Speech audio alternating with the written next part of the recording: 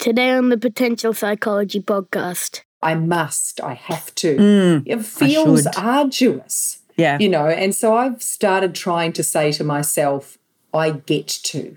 Yes. I choose to. It is hard. There are many different things we need to hold ourselves accountable for. But by their very nature, if we have to hold ourselves accountable, there's some form of blockage and willpower required.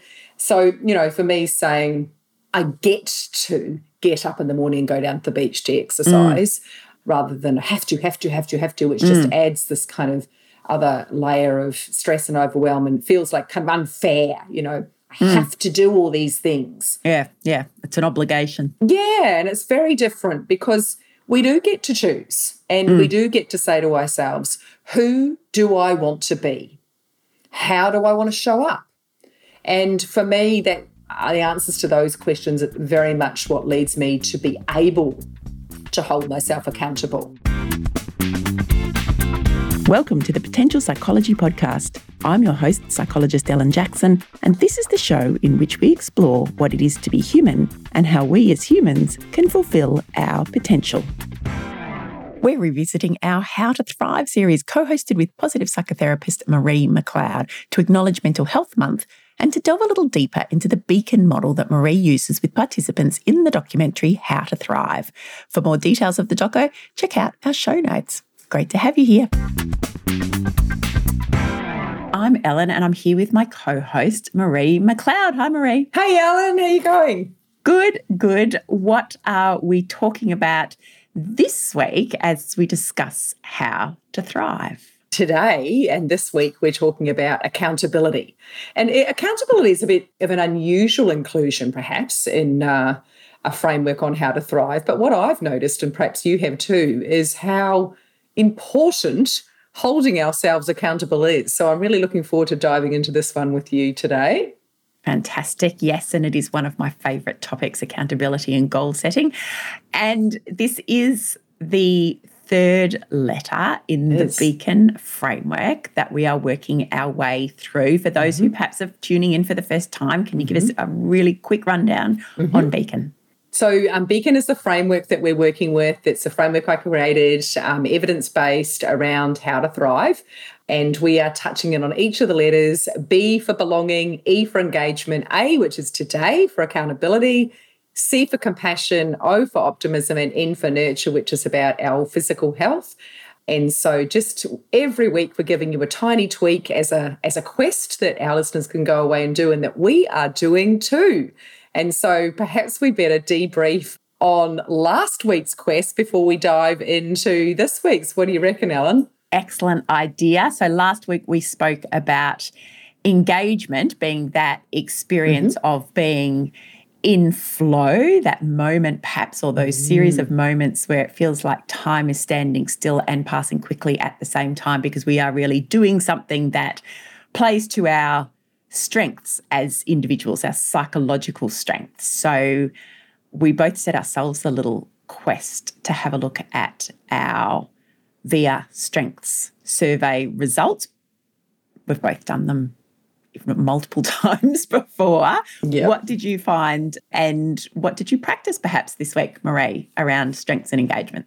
Yeah, so I went and took a look at mine, and I had done mine last year, and I'd done that because I became part of a new team at that time for the documentary, and we had asked everyone on the team to do it. And so I redid it then so that we could share with each other and have a conversation about that. So it wasn't terribly long since I'd done it. And one of the things I think I did mention last time, that because I've been in lots and lots of coaching, perspective came up for me. But my strengths are creativity, kindness, honesty, zest, and self-regulation, which is very rare to have in the top strengths. That is very rare, because almost everyone I debrief has it down the bottom, including myself. Everybody has it down the bottom. And sometimes it doesn't, things fluctuate a little bit. So sometimes, things might change around a little bit. I might have judgment, sometimes comes in my top five. But self-regulation, I think that's because of my sort of, my ADHD tendencies, that self-regulation has been a learnt strength to sort of counteract that. So I in my later years and with greater insight, I think that's why I have become someone with self-regulation where it isn't very common, I agree, in people I see as well. So for me, what I was thinking about was I'm very curious and conscious about times when I overplay my strengths. I don't know that I underplay strengths. Maybe that's my sort of zestiness, but as often as I overplay them. And so for me, that can look like too much zest, too much energy for certain people or at certain times. And, kindness is another one too, that for myself, but also for people that I coach, that, too much kindness to others and not enough for myself, I have to keep in check. And I have to admit that I've been having a little bit of a chuckle to myself because this weekend we finally got to visit my brother who has a farm down in the Otways, and he's actually a pilot and his wife's a surgeon, but they have a farm, and through lockdown he hasn't been flying, of course. And so he has now 70 sheep that have been lambing. And my daughter had been saying, "Oh, Mum, can we have one of Uncle Rob's lambs?" And I was like, absolutely not. We live in the city, first of all, and we have enough trouble looking after all of ourselves at times. What did we come home with, Alan? Was this overplaying your strength of zest? This was overplaying a lot of strengths, I think. The overplay of strength of kindness to Jess and to the lamb, and creativity, thinking, I can make this work. So, there were no more lambs. They were all finished. It just so happened in the time that we were there, a mummy sheep became sick and then died, leaving a little lamb that was going to be all alone. Orphan lamb. Oh, no. And so there was no milk powder left over. There was nothing for this little lamb. And I'm calling my husband, who's going, "You are not doing that. We live in Metro Melbourne. He's all prudence." He's like, "What are the council regulations?" So we arrive home and his first thing is, the council regulations say no livestock must live in our municipality. Yeah. Don't tell the council. He'll be gone again in a few weeks. Listening. We just need to feed him up so he's strong enough. But for me, it was just a perfect example of the different strengths. My husband went straight to the rules and I went straight to the heart, And so as I was driving back thinking, where are we going to find, the special milk replacement stuff in the city? Like, no one feeds calves and the thing's bleating in the back and everything. I'm thinking, what on earth have I done? Because Jess was just like, "Mum, it would mean the world to me, and I'll work so hard at my exams." And, and she really is so in love with animals and it brings her so much joy. So, my other part of the positive psychology brain was going, imagine how much positive emotion it will bring to our family. Imagine how much community connection when people bring, their kids around to pat the lamb. So anyway, that's what happened, and that was my funny little overplay of strengths. So Ellen, how did you get on? Hopefully you didn't do anything quite as crazy. I have not added any additional livestock or family members to my family over the course of the last week. It was interesting, actually, because we did touch last week on this idea of strengths being a very individual thing, and that even if you have a couple of similar strengths, that combination of strengths can wire people up to live and experience the world quite differently.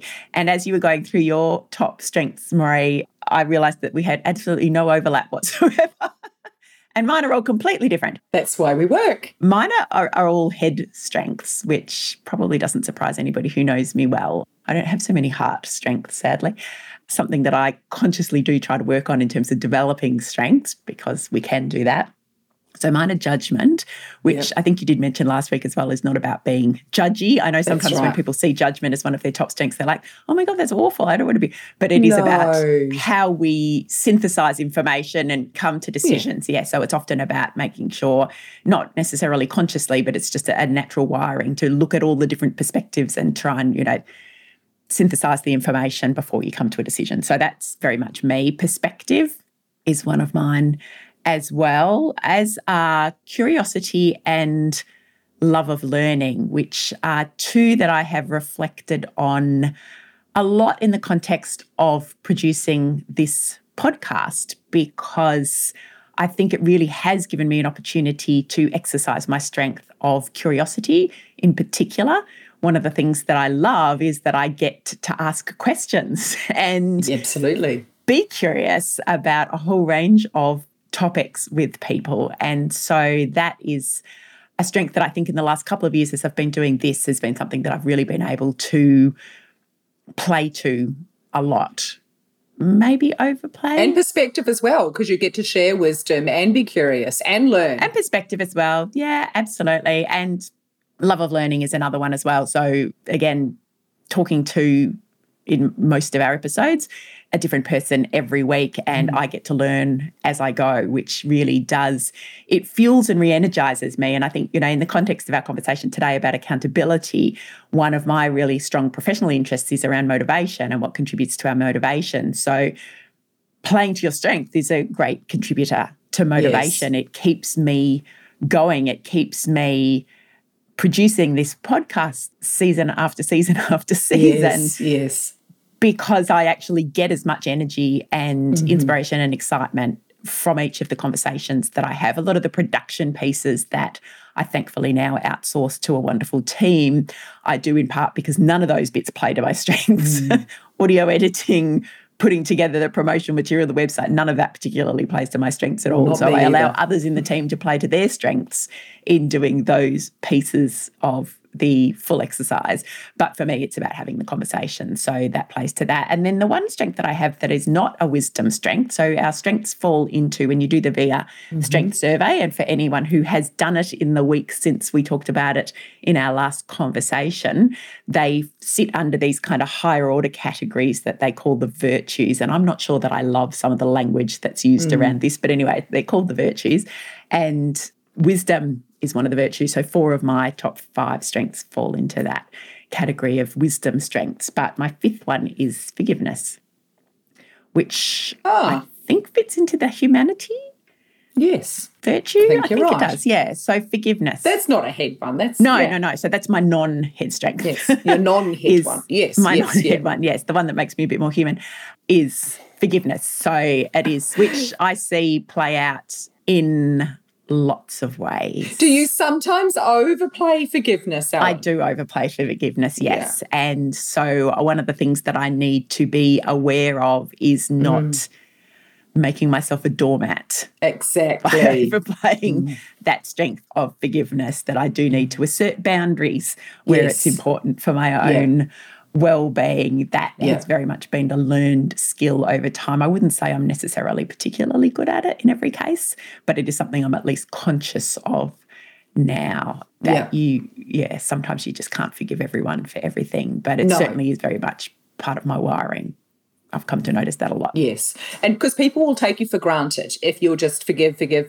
So oftentimes, when I see people with forgiveness, I ask them that very question, does that sometimes get overplayed in ways that you then end up feeling like a doormat? And so I'm that's really good that you sort of notice that, in the same way I have to watch the kindness. It's taken me a long time to come to that, to be fair. Yeah. Perhaps wasn't so good at it in my 20s, but I've got better That's into right. my That's late a beautiful 40s. thing that comes with age. Yeah. Excellent. And I'm trying to think whether there's any... I feel like I'm so well immersed in this whole thoughtfulness around strengths that I wouldn't say that I've necessarily noticed anything in particular in the last week with it, but I have had some great conversations with other people about their strengths and talking about the importance and the benefits of understanding your strengths just to allow you to be your best self. Good.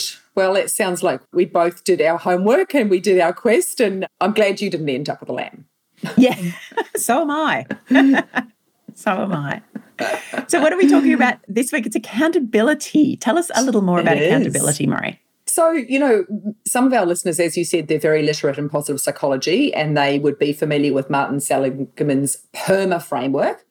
And I had used that for many years, as you would have as well. And I guess, part of the thing for me with creating Beacon, as I would have mentioned, I wanted something with more metaphor and to be more memorable. I wanted it to be able to sort of span from the individual to the collective. But another thing that was not part of PERMA, became part of Beacon, was accountability. And that's because I've observed so much, whether whether it's individuals or whether it is a system, the importance of, we can know all of the things in the world about what it takes to thrive, but that is not going to help us one iota if we don't hold ourselves accountable and apply that. So it's that sort of that knowing doing gap that we often find. And I find many times people, if you ask them and if you seek to sort of really listen, you can discover that they know what works for them. It's about sticking to it, isn't it? That there's the tricky thing. So what we often say is thriving is not a spectator sport. You can't sit back and watch it happen. Yep. Knowing about it is not enough. That's right. Getting physically fit and healthy does not just mean eating one piece of broccoli and one visit to the gym. It requires constant attention.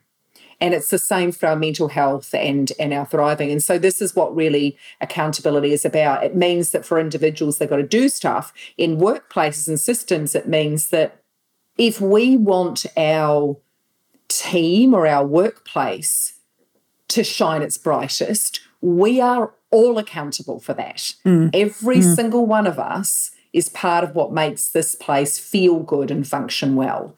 And so that's the other lens of accountability for me, is that, that interplay between the me and the we, and the fact that, I think you would relate to this talking to leaders who find these tricky conversations about how sometimes people are not very good at holding themselves accountable for doing stuff, and they need to recognise that it's not just about them, it's about the contagion effect that has for other people. And so, in terms of that sort of leadership piece as well for individuals, it's that beautiful combination of grit and grace. So how do we hold ourselves and others accountable in a very gritty way, in a very sort of fierce way, but how do we combine that with the grace that says, sometimes I haven't got what it takes. Sometimes I'm exhausted. Sometimes I'm legitimately overwhelmed, depleted, kept up at night by a barring lamb, or, whatever it is. There are days when it's okay to say, I don't have what it takes. But we can't do that every day, right? We can't make those excuses every day. So accountability is about holding ourselves accountable for doing what we need to do to thrive, but it is also about knowing that sometimes we pull back from that sort of grittiness with grace. And so this beacon beam has got, like engagement had a lot of E's, this has got a lot of G's. It's about goals, it's about grit, it's about grace, and it's about growth mindset. And growth mindset is really about knowing that we can change and we can thrive more if we put in effort and we're intentional. So that's what accountability is about. That was a long answer, Ellen. I'm sorry. No, that's okay. That's okay. Well, I'm going to ask you now for a practical example. Where do people perhaps struggle with accountability, and why? Well, I think that's a great question. I think it is a big source of struggle, and you will have had so many coaching clients over the years that come and they, as I say, they know what to do, they don't do it. And I think that people will often make excuses of, I'm too busy, it's too hard, I'm just not that kind of person, I don't have time, I'm not worthy, of looking after myself. Are some of the things that people might say, that they just don't prioritise themselves amongst the busyness. So they have all of these, what I would call kind of back doors that they sneak out in terms of why they can't, rather than why they can. And so I think that tied up in putting ourselves first, thinking that, maybe it's, I'm just not an exercise person, I'm a busy person, I'm a this person, that person. There is a relationship between this and our identity, who we see ourselves now and how we see ourselves in the future. And I just discovered that you have a master's in this, Ellen, so I bow down to your greater knowledge about sort of goal setting and motivation. But what I know from my sort of limited expertise in this is that how we see the future affects what we will do today.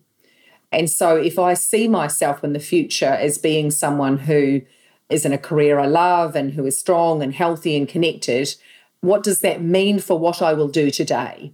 And how do these things fit with how I see myself? So for many, many, many, many years, I saw myself as someone that didn't exercise. I thought I couldn't, shouldn't, and wouldn't set foot in a gym. And that's just a belief that I held about myself. And therefore, I did not exercise. And so, it is a complex thing again that some of the reasons we don't do it are tied in with beliefs that we hold. And so, again, this is where it's good to work with a coach, to sort of unravel some of these stories that we tell and some of these beliefs and how it is impacted by our identity. But in a sort of very simple way, we need to find out we need to know what to do. That's the first bit. And in some ways, the easy bits, what is going to help me thrive? And you and I are sharing little quests around that. So how are people going to hold themselves to those things? There's the what, but it's also, why does this matter to me? Really deeply. Why does it matter? For the sake of what will I get up at 6 a.m. every morning and exercise? For the sake of what will I take time for some mindfulness? For the sake of what will I eat healthily? For the sake of what will I take time to connect with other people? And so I think that those are all kind of components, and we need to make personal commitments, and we need to kind of break it down into tiny pieces. And that's the piece that really fascinates me, that why piece. I mean, we use this term why, I found my why, and we use it so flippantly these days. What was the difference? What was the why for you in making that shift from being that I'm not an exerciser person to somebody who does exercise? How did that work for you to make that shift? It's a good question. Do you know what? It happened so long ago, and when I was, young, and I probably didn't think as deeply about things. I think probably for me, it happened through connection. I have to say. I'd like to say something different because I think it would fit the story better. No, but I think it's important that we actually explore these realities, because I think there's so much out there in the world that says, to use exercise as an example, because I know it's one that people struggle with a lot because we know why we should do it, but it can also be really uncomfortable and crappy and actually not that much fun. And there's so much out there that says to us, we should exercise for our health, which is such a kind of an intangible, yes, or we should exercise.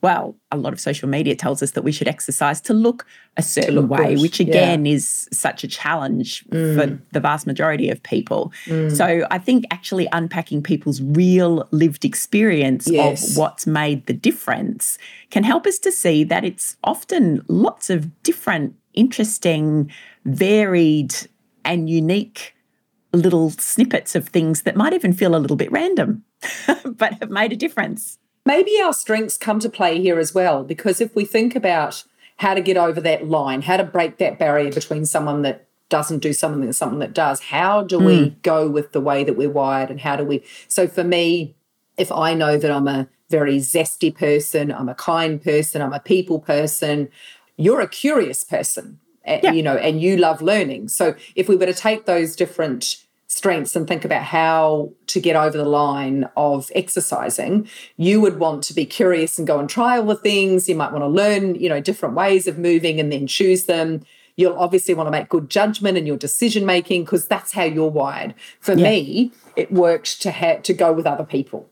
And if I made a commitment to them, my kindness, meant that I would show up for them in the first instance until it began to give me benefits, until I began to change my identity. And that takes time to now I'm someone that would exercise most days. And, now it's about going with my daughter or my kids and with friends. So I don't like to exercise on my own. So I set things up where I have, this weekend, God, I didn't even say this. This was crazy. We went and did one of those jump in the ocean and stay in the cold water kind of things that's getting through. Goodness. Yeah.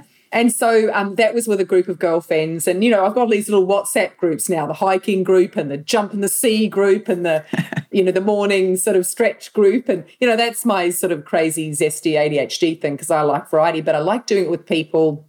And I like being in nature and being outside. So for me, how do we begin to do the things we don't like?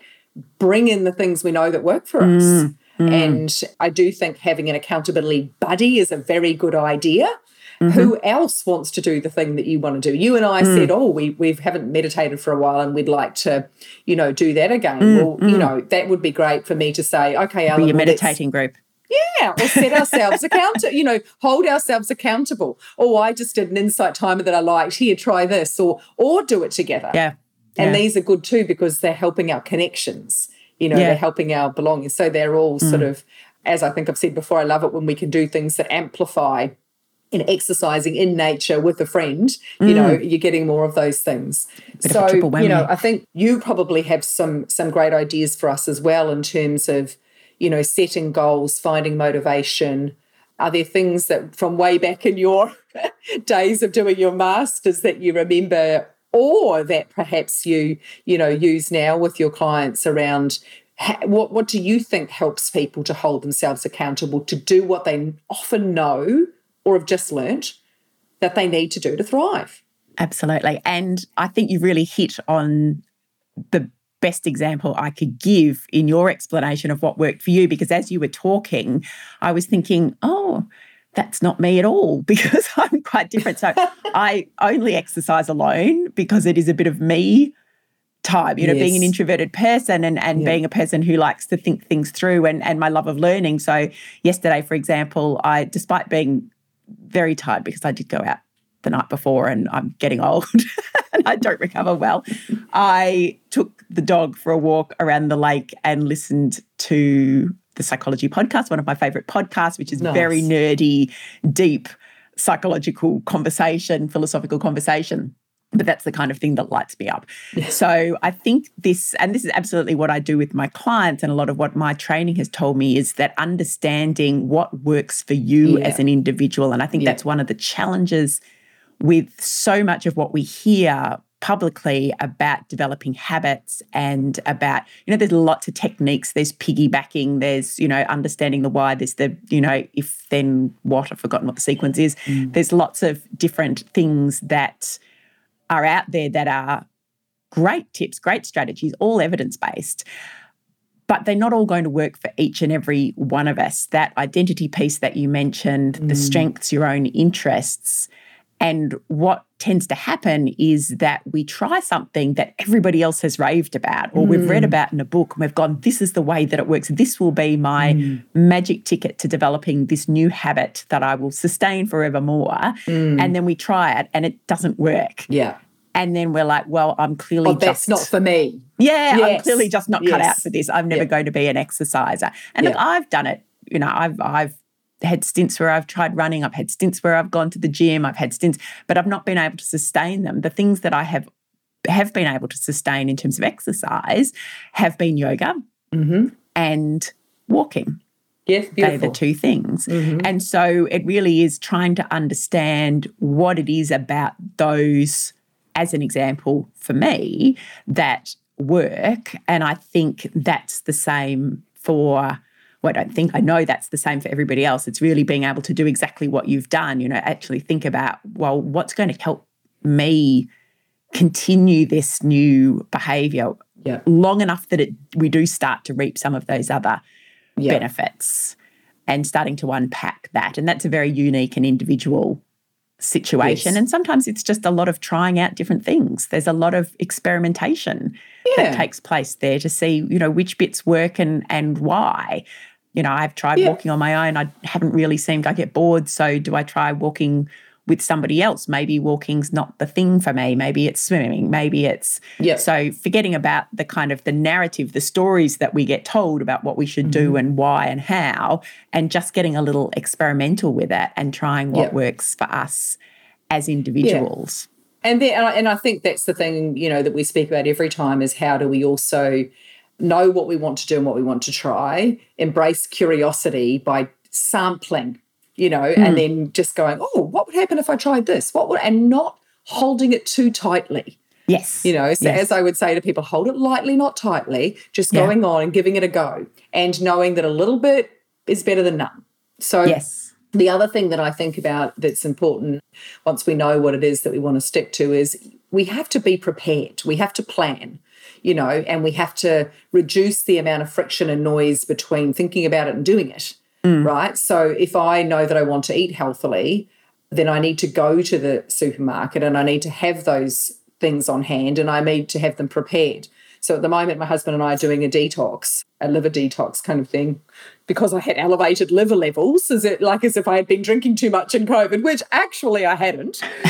So we're doing that, and it's like, you've got to have quinoa porridge and chia puddings, and you've got to have, salmon and veggies or whatever. You can't just grab something. You have to be prepared. You have to have done it the night before. You have to have the things at hand, or you'll break it. And then once you've broken it, you think, what's the point in carrying on? I've already broken it. So there is a lot of need to think ahead and plan ahead and making sure that we are committing to it. And I think as well, if you're going to exercise the next morning, it starts the night before. So you've got to lay out your exercise gear, get one of those little tubs, put your runners, put your socks, put your stuff right by your bed. So as soon as you swing your bed, or I actually sleep in my exercise gear. Oh, I know somebody else who does that too. And so there is no excuses. And, I do get very grumpy if anything interrupts that path between when I get up and when I get out the door, because the reason I get grumpy is because I fear I will... Can see the risk in there. I will get drawn off path and then I won't want to do it. And it's not something that I enjoy until afterwards, oftentimes. And so the dopamine kind of hasn't kicked in and you're using a lot of willpower. So we know willpower is higher in the morning than it is in the evening. So I think trying to do new things that require us to hold ourselves accountable are better earlier in the day. And willpower is a muscle that gets worn out. And so if we are trying to regulate ourselves in too many ways, we'll get depleted. So don't try and do a bunch of habits, and don't try and do habits or practices that are too long. I think would be the other thing that I would say, is just starting out with a small amount of it and embedding that. And once that's embedded, then layer something else. And the other thing I think that is really important in all of this is that there's a lot of mythology around changing habits and how long it's supposed to take. Yes. You see lots of things that say, it takes 21 days to change a habit. Well, if you look into the psychological research, that's only if it's an exceedingly simple, straightforward, habitual task. Yeah. Anything that's more complex, and most of our behaviours are more complex, it can take up to many, many months in order to embed that as a new habit. And, of course, trying to sustain that in an everyday kind of way is virtually impossible, because there will be periods when we get tired or we get stressed or life has been thrown into some other loop that we just have to stick with for a short while. And so self-compassion is a really big part of this, understanding that it's okay to have days when it's too difficult. It's okay to have days and even long periods. And I think going back to that identity thing that you spoke about earlier, I have been practicing yoga now for at least 20 years. Now, I say that, and my identity is somebody who does practice yoga. I could hand on heart say I probably haven't done any, or I might have done like one practice in the last month.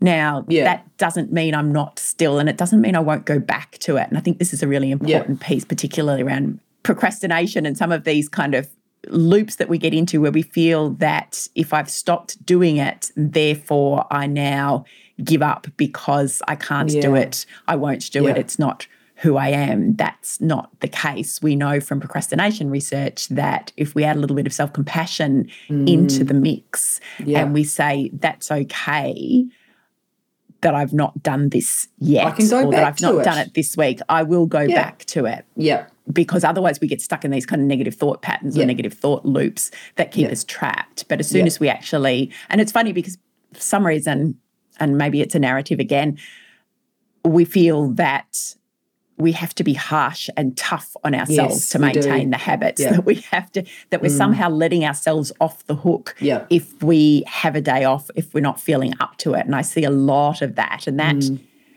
is actually contrary to what the research tells us. That's right. That if we have some self-compassion in there and we actually allow ourselves to say, that's okay that I haven't got to it this week, it's been a particularly difficult week, I will come back to it. And that's the important part. It is the I will come back to it. And then seeing those patterns emerge over time. So even though I can say I haven't done any yoga, I know I will come back to it, and I know I will get back into the routine and the rhythm, and that's okay. It's just a pause, isn't it? It's a pause, and that these are long term. We're not talking about, and I think again, your 7-day cleanses or your 8-week shredding things or whatever. All of these different, particularly around the physical exercise ideas that we have. What gets perpetuated out there is that you have to go hard for this period of time, and that's what makes the difference. And yet that's contrary to how we actually develop habits over time. We can do it in a much more gentle, kind way, and we think about it as a lifelong pursuit, not something that I'm going to knock over in 8 weeks. So I think that's been one of the really key things for me in understanding the habits that emerge, and then allowing those habits to actually become habits, to keep yourself accountable. Yes. It doesn't matter if it's not every day, every morning for everyone. Some people are wired up for that. Some people are wired up for that kind of routine. I must do it every day. It's how it works for me. And that's fantastic. For other people, look, that's not how it will work, and that's okay too. So understanding that individual component in there makes a big difference, and then not beating ourselves up when we feel like we have, inverted commas, failed. That's right. And because, if you hate it, you won't go back to it. No. That's what I tell myself. So, if I'm running and I push too hard and I absolutely feel like I'm going to throw up. Yeah. And look, there are people who go to the excess on things. So, that's. I'm married to one of those. So, yes. All or nothing. But for me, I'm always thinking, how do I keep this as enjoyable? Like push myself enough so that it makes a difference, but not so far as I hate it. And our brain craves novelty. Yep. So it's important that we keep it fresh and new and try, mix it up a little bit. And fun. I think that's the other thing that we underestimate in all of this. I think there's not enough fun, although maybe you start to see it a little more. I'm seeing particularly on social media some of these dance classes and, Zumba and some of these things that have a fun element to them. I don't think there's probably been enough fun and laughter and lightness incorporated into much of the sports and fitness storylines that we hear. But I know we went for a walk around with the kids. So we have a lovely lake here in Ballarat, and so we were walking around the lake, and they've put in a whole lot of outdoor exercise equipment, publicly available. And it's sort of a modified version of what you might find in the gym. And so we all just hopped on and had a play and tried out all these different things, step machines, and, there were cycling things and there were lifting things.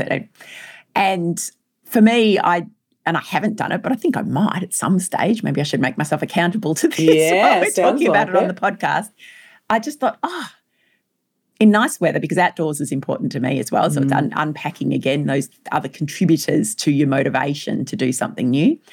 And outdoors is important to me. And so this is outdoors, and it's a little bit fun, there is novelty, and it's just new. And I thought maybe I'll go and say to my husband, maybe we'll just go and, we'll just have a play and try these things out and just have a little bit of fun with it, just out of that curiosity piece in there as well. And I would never underestimate the importance of that, making it fun, keeping it light, and just, again, see what happens, see it as an experiment.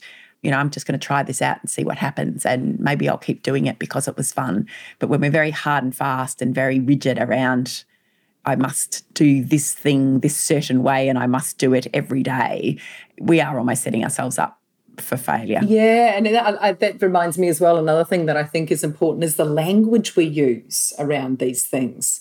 I must, I have to. It feels arduous. Yeah. And so I've started trying to say to myself, I get to.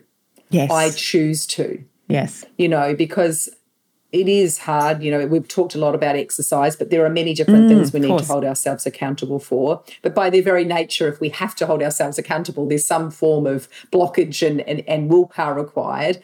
So, for me, saying I get to get up in the morning and go down to the beach to exercise, or I choose to do this detox because I've had some blood tests that haven't been so flash, or I choose to spend some time mindfully because I know that helps to recenter me, rather than have to, which just adds this kind of other layer of stress and overwhelm and feels like kind of unfair, I have to do all these things. Yeah. It's an obligation. Yeah, and it's very different because we do get to choose and we do get to say to ourselves, who do I want to be?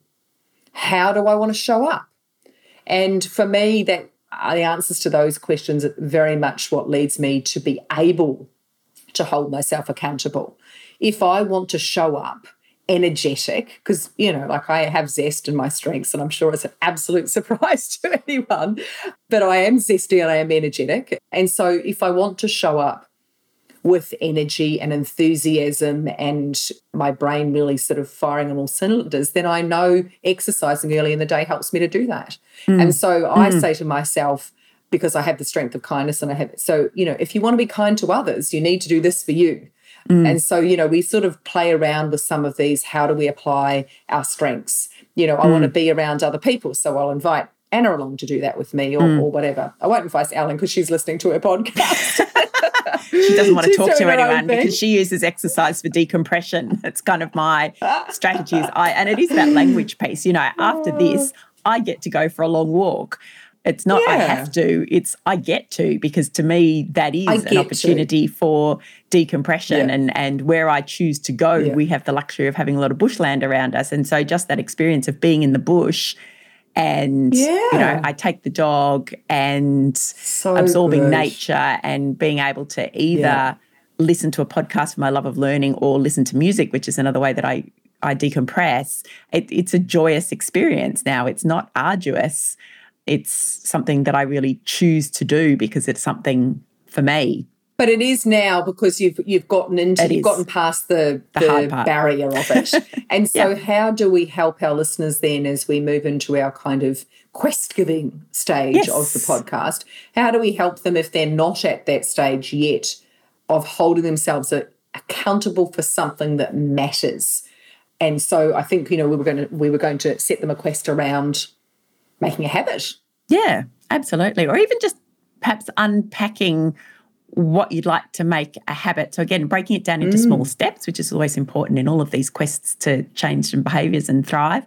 So unpacking perhaps what it is and why you want to make that change. And then I would suggest even setting yourself a little challenge to try one small thing. Yes, just to see how it goes. This has been something I've been working with my coaching clients a lot on lately is let's just view this as an experiment. Let's just try it out. What's one small thing that I might like to try this week just to see how it goes? No expectation that I do it forever, just being curious to find out what it feels like, what works and what doesn't work. Yeah. And that would be my suggestion, I suppose, for anybody who's looking to, over the longer term, or at least explore perhaps a new habit or a new behaviour. Yeah, I love that. And so you're using curiosity and you're not setting it up as have to. Yep. I get to do this and I get to explore and play and be curious about what happens when I do this for a week. Yeah. How does it feel? And so, I was going to add to that as well in terms of, so if our quest is trying something new for the week, that is something that we've been wanting to do for a while that we know is going to contribute. So we might call this a healthy habit. And, I would add, I guess one thing that's been helpful for me is understanding how habits work and sort of, Charles Duhigg's habit loop. So, for me, being able to know that loop has a cue, a routine, and a reward. And the cue is tying the new thing that you want to do on to something you already do. So something that's already a habit. So we clean our teeth every day, we eat lunch every day, we start work, we finish work, we have lunch breaks. There are things that are handles in our days that can act as a cue or a lever to a new habit. So if, for example, meditation is something that I want to add back in because it's fallen off, fallen off the wagon of meditation. So I already kind of mostly I'm concentrating on doing some movement in the morning, and then I'm getting the kids out the door or whatever, and then I'm getting a coffee or I'm getting some food and I'm starting to work. But I want to, in that space before I start work, take some time to meditate. And the thing that's blocking me is thinking that it's going to take a long time and I'm too busy. So I want to tell myself, actually, 5 minutes, 2 minutes, even 1 minute is proven to be better than nothing. Yes. And so I want my cue to be starting work, because starting work happens every day. So starting work is the cue. The routine is the 5 minutes of meditation. And the reward is that I get to go and grab my coffee and start work. Alan, you might say, well, I want to do 5 push-ups a day. And I know that I clean my teeth before I go to bed. So I'm going to, every time I clean my teeth, I'm going to get down and I'm pretty sure you're going to hate it. Maybe down push-ups. dogs would be better for you. Yes, down dogs would be better for me. Maybe you could do some sun salutations. Yes. That would be better for me. As you were winding down for bed, that might be better anyway. But tying them onto something we already do, doing the action, and then a little reward, because our brain craves that dopamine reward. And the reward might be as simple as ticking it off, even just mentally ticking it off. Good, I did that. And I said I'd do it for a week, tick. That's day 1, that's day 2. It might be messaging your accountability buddy. It might be having your coffee. It might be going to bed. Whatever it is that follows that you get to move on and progress, because your brain likes that. And if we want our brain to kind of keep doing it, so cue, routine, reward. We'll put it in the show notes. And if anyone wants to look up Charles Duhigg's habit loop, they'll find images of that anyway. So my one's going to be that I'm going to commit to is that meditation thing, because I've been trying to sort of do that for a while in my head, and it hasn't been translating into action. Into practice. Yes. Mm-hmm. What might you have a go at? And I will, because I did put it out there. It's not the outdoor exercise equipment, because I think that's going to take a little longer to get organised.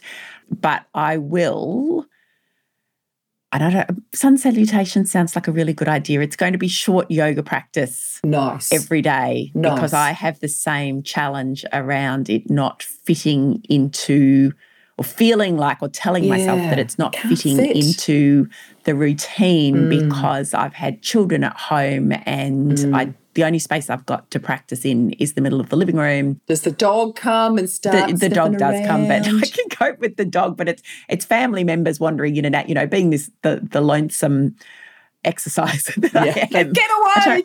I don't want people around me. So doing some kind of practice, and I have I've got an app here. I've got all the tools. Yes. It is just getting back into the habit of it. And I think that thinking about where it fits into the day, what is the cue for the doing of it, will be really critical to me. So I'm going to have a play around with that, but I'm also going to do it in the spirit of experimentation. Good. And see what works. And if it doesn't work, if I find myself not doing it, I'm going to be totally okay with that. You're going to be kind to yourself. I'm going to be kind to myself and say, right, well, I tried that and it didn't work. What else can I try? Yeah. Rather than dismissing the whole lot as a bad job. And that if you don't do it this week, that you might do it the week after. It's not like all over. It's not all doom and gloom, all or nothing thinking. Well, that's good. So, I want to double. I want to do sun salutations right before I meditate now. Small steps, Marie, small steps. Oh, good. All right. Well, we'll check in on you. And, that's the funny thing, that once you start, oftentimes you want to do a bit more, don't you? Once you've done sort of one sun salutation, you'll be like, oh, my goodness, I can kind of do that for 5 minutes, no problem at all. And it is about, as you said, tools. Really important that if there's anything you need to do it, that you have it at hand, because that will create a blocker. Oh, what meditation app will I use? Or where's my yoga mat? Or, or who am I going to, use to guide me? Am I going to have Cassandra or Adrienne for my yoga teacher today? Yes. No, that's exactly. So I've got all of that set up. So there's really nothing stopping me. So we'll both head forth on our personal quests. And of course, listeners, you do the same. Get ready. And let us know how you go. Yep. And we will be back next week. We will put all of those resources in the show notes. I'm also going to add in BJ Fogg's talks on piggybacking habits, because that's where a lot of the original research comes from. And we will be back next week to talk about the next beam of the Beacon framework. What are we up to? We've done B, E, A. We're up to C. And C is compassion. And that's going to be perfect, because you and I have already been touching in on that. Yes. We've already been talking about the need to be compassionate for ourselves. So in that, we're going to not only cover self-compassion, but we'll talk a little bit about the science of kindness as well, if we have time. So that is one of my personal favourite topics, given that kindness is a strength of mine and something I highly value. So I'm very much looking forward to that. And now I've committed to meditation, I will be able to report back on how I go with that. Perfect. So we will be back next week. Thank you, Marie. I will see you then. And we're looking forward to having all of our listeners back with us. I want to hear. I want them to tell us, what did they do? What habit did they do and how do they get on? So please let us know. Yeah. Thanks so much, Helen. See you next week. Thank you for listening to this episode of the Potential Psychology podcast and our revisit of the How to Thrive series co-hosted with Marie McLeod. If you enjoyed this episode, please do let us know. You can rate and review the podcast in Apple Podcasts, I believe also in Spotify now, and maybe let us know on our social media channels or directly via the Potential Psychology website, potential.com.au. And if you're interested in applying a more positive approach to your life, Marie offers individual and corporate coaching packages and her e-learning Beacon program via the website needtoseesomeone.com. And you can find out more about How to Thrive the film at howtothrivefilm.com.